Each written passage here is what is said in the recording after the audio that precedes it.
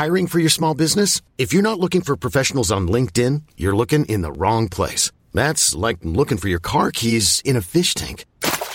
LinkedIn helps you hire professionals you can't find anywhere else, even those who aren't actively searching for a new job but might be open to the perfect role. In a given month, over 70% of LinkedIn users don't even visit other leading job sites. So start looking in the right place. With LinkedIn, you can hire professionals like a professional. Post your free job on linkedin.com/achieve today.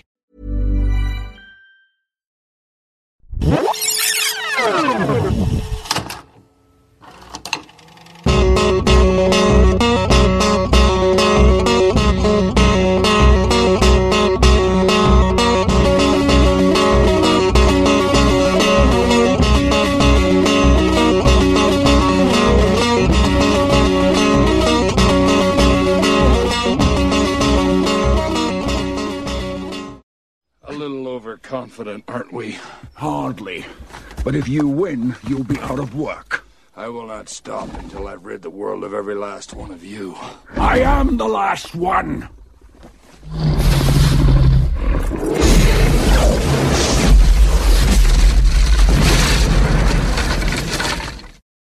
Hello! Welcome to Rewatchability. It's the show where we rewatch movies and TV shows from yesteryear and see how they hold up today. I've never said yesteryear before, have I?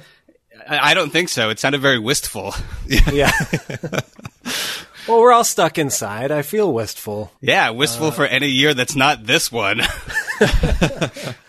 We're an Entertainment One podcast, and we have a mini episode this week to talk about some pop culture stuff. We have an email to read, and we also are going to tell you about the movie we're going to do next week on the show, so you can watch along with us. Should we just get right into it? Let's get into it.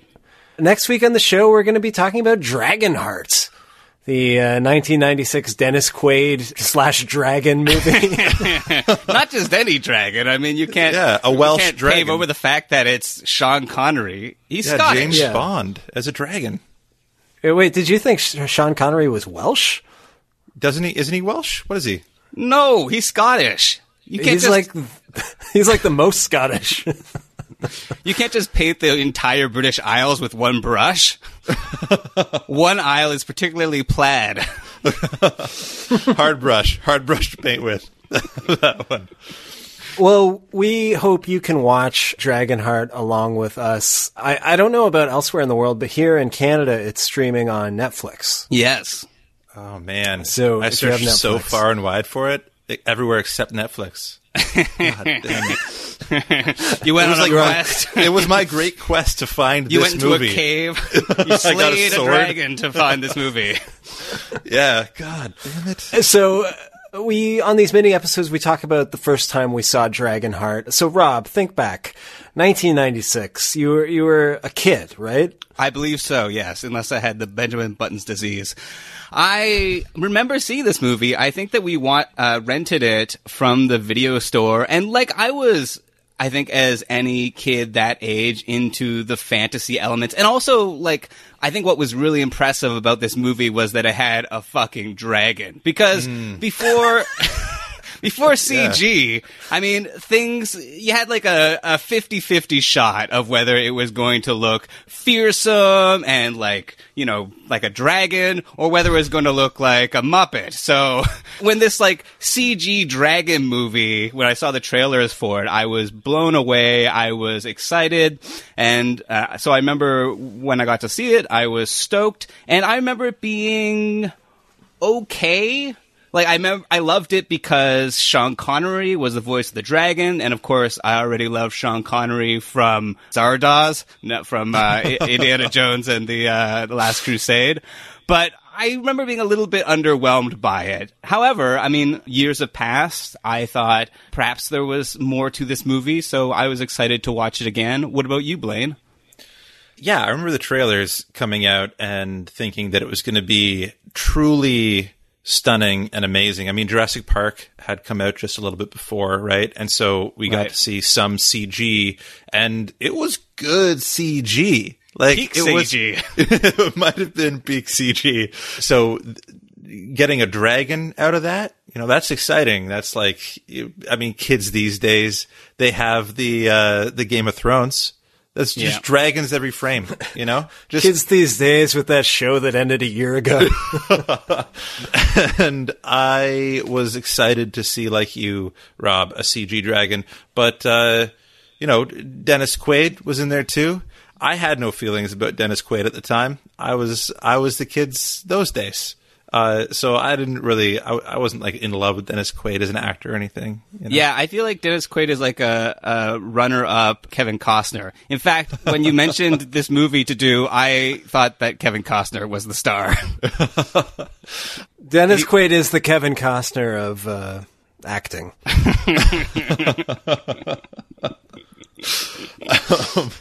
So I actually went to see this in the theater with my friends at the time, and we were all very, very excited to see it. I remember getting popcorn, which was a treat because you usually spent your money on seeing the actual movie, but I had a little bit extra money. We saw popcorn, we saw the movie, and that was my reaction to it when I saw it. It has a dragon. It did have a dragon. Yes, it did have one. It felt like it totally missed whatever the trailer was. Those expectations that trailer set up were pretty high. Like, I remember the image of the dragon going over the field and the shadow of it, just the shadow of it, and being like, oh, that's fucking phenomenal. Like, majestic. This looks so great. Yes. On the big screen, blown up, that's going to be great. And I remember exiting the theater being like, that, I feel like that was like a TV show or something that didn't have like many episodes. It just felt... But that meant that I was very, very excited to do it again. I remember in my mind, this big epic scene where Sean Connery is a dragon spitting fire, like yells, "I am the last one!" Yes. And I remember... He just kind of, it was almost like a bickering between a married couple. He's just like, "I am the last one." Yeah. Why don't you do the dishes once in a while? Yeah, exactly. Yeah. So I was excited to see it because I knew that I had these kind of overblown expectations when I was a kid. And I think my imagination has filled in some of those expectations as an adult. So I was excited to see it again to see if it lived up to my remembrance of it. What about you, Jay? And when did you first see it? I also saw it in the theater. Yeah. I hated it. Whoa. I hated it. You hate dragons. No, I was Have a also heart. like you guys. I was so hyped for it. I was really excited to see Dragonheart because, like you're saying, like the CG for kids our age, I think it was almost like, when you hear like boomers talk about like Beatles albums, you're like, this Beatles album dropped and you thought it couldn't get any better. And then like the next one came out and everyone was, waiting for it. When you heard I Want to Hold Your Hand, it made you want to hold someone's hand, man. Well, no, but it was like, there was this sense like, T2 came out and that blew everyone away. And then Jurassic Park. It was like came magic. out.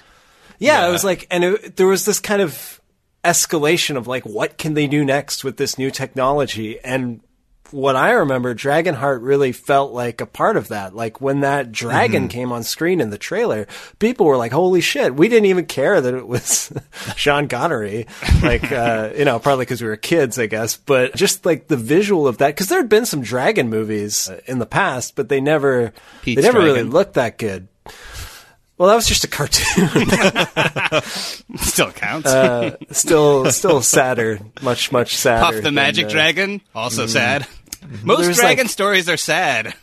Yeah, there's Dragon Slayer. There was like Q the Winged Serpent. Like they always had to kind of like shoot around actually showing the dragon. Right. So yeah, I was pretty excited, and I did not like anything about it. Do you remember what you hated about it? Like specifically? The only thing I specifically remember hating was David Thewlis as the villain. Oh, really? Yeah. Yeah, he was like... I remember just thinking, wow, this guy... Because I don't think I'd seen him in anything. I was like, this guy's the worst actor. And it was years later before I realized, oh, no, he's a really great actor. Yeah. That was just a dumb... parts, it was an underwritten role and a silly movie. I totally remember the villain being horrible, like not a great villain, because the only other corollary I had for this was a Kevin Costner movie. Right. You needed a Rickman.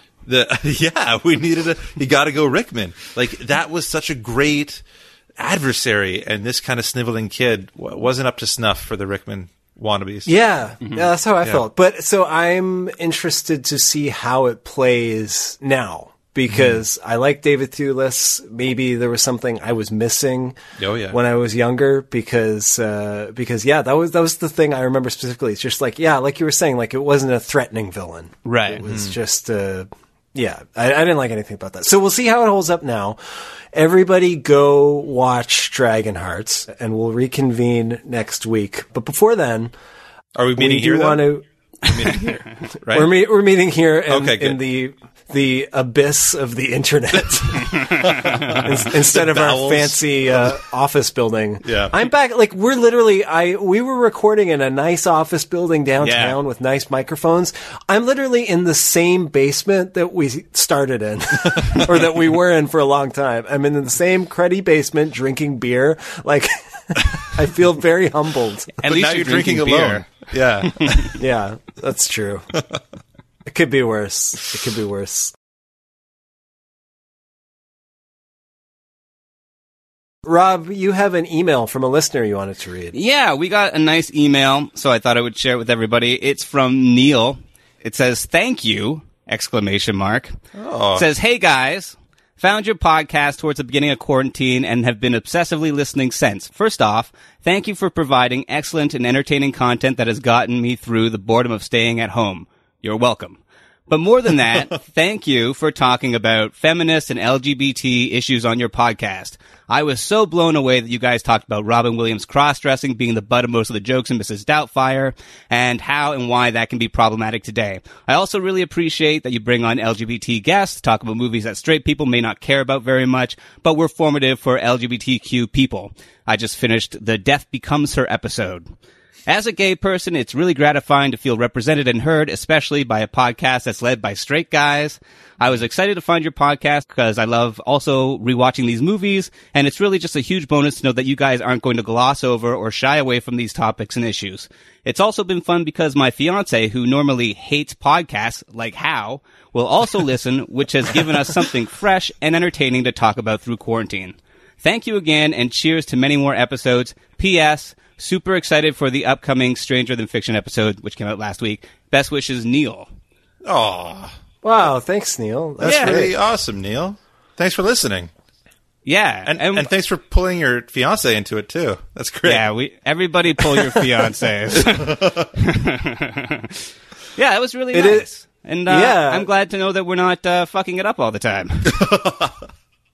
Yeah, and also, I feel like an inherent sense of guilt's too strong a word, but we're three straight white guys. Like, no one needs to hear our opinions, really. No. But I'm glad to hear that it's I think there is something, especially I think about that Mrs. Doubtfire episode a lot, because I think it's a good example of how a lot of kids our age or people of our age were kind of hardwired to have certain reflexive biases, because of certain things we were shown when we were younger. Yeah. So I think, that's one of the things that I truly am glad about this podcast for, is to kind of go back and look at how, how certain entertainments may not have been healthy for kids, and how to, especially because I'm showing, I'm in the process of showing movies to my kids that I saw as a kid, and it's I won't show them Mrs. Doubtfire. Why would I?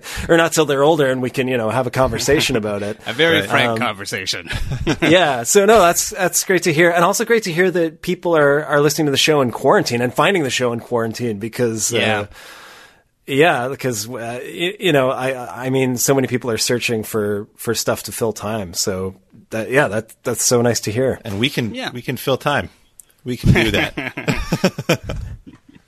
No, that's really great. Yeah. I was thinking about that the other day when I was watching, RuPaul's Drag Race. I don't know if you guys watched that, but we were raised on seeing a man in woman's clothes as a joke.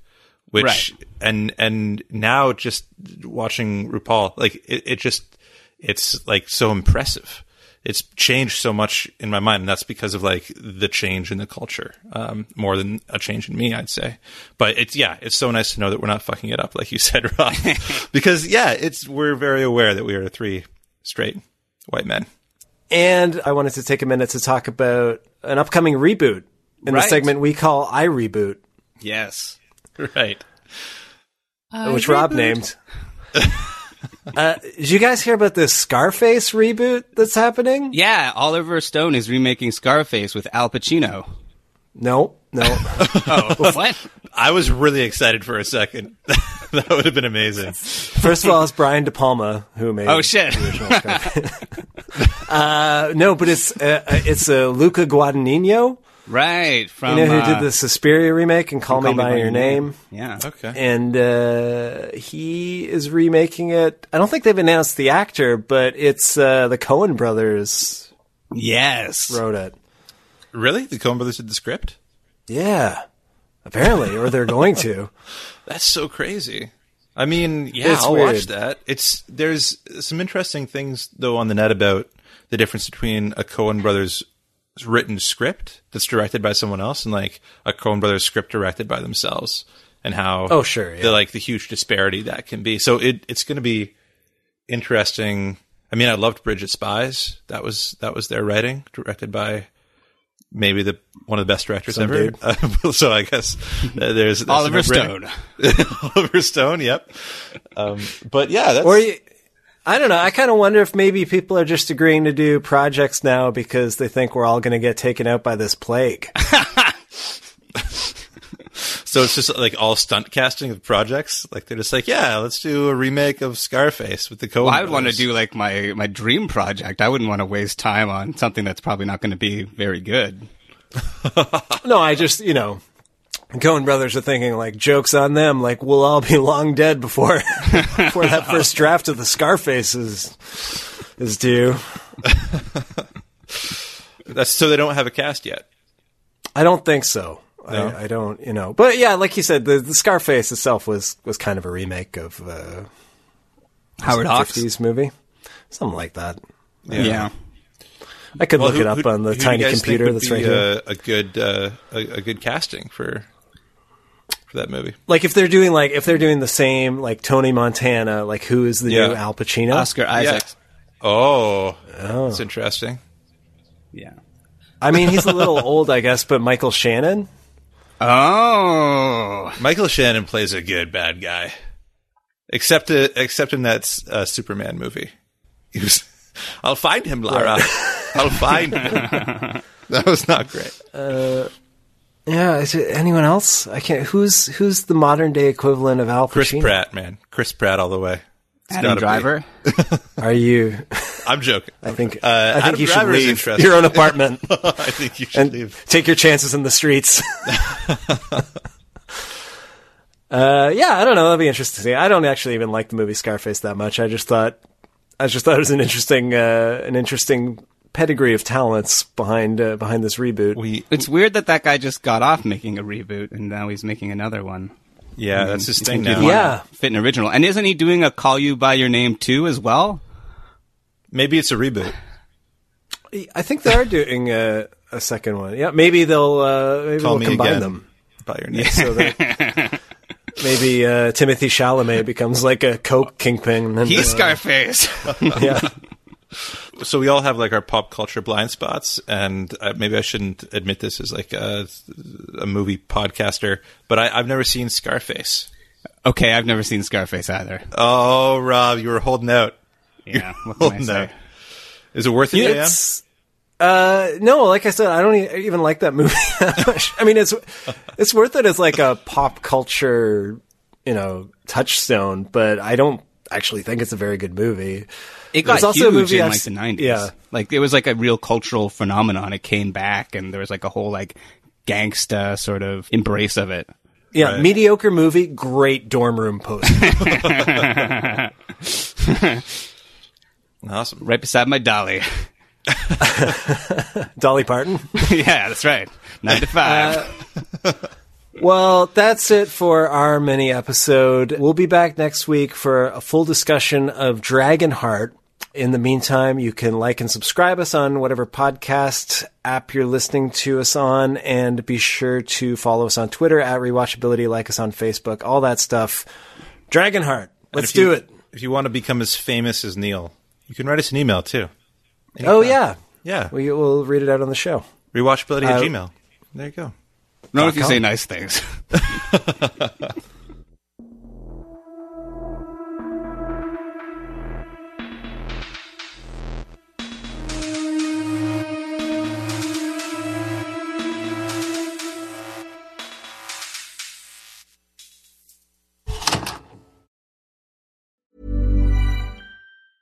Ever catch yourself eating the same flavorless dinner 3 days in a row?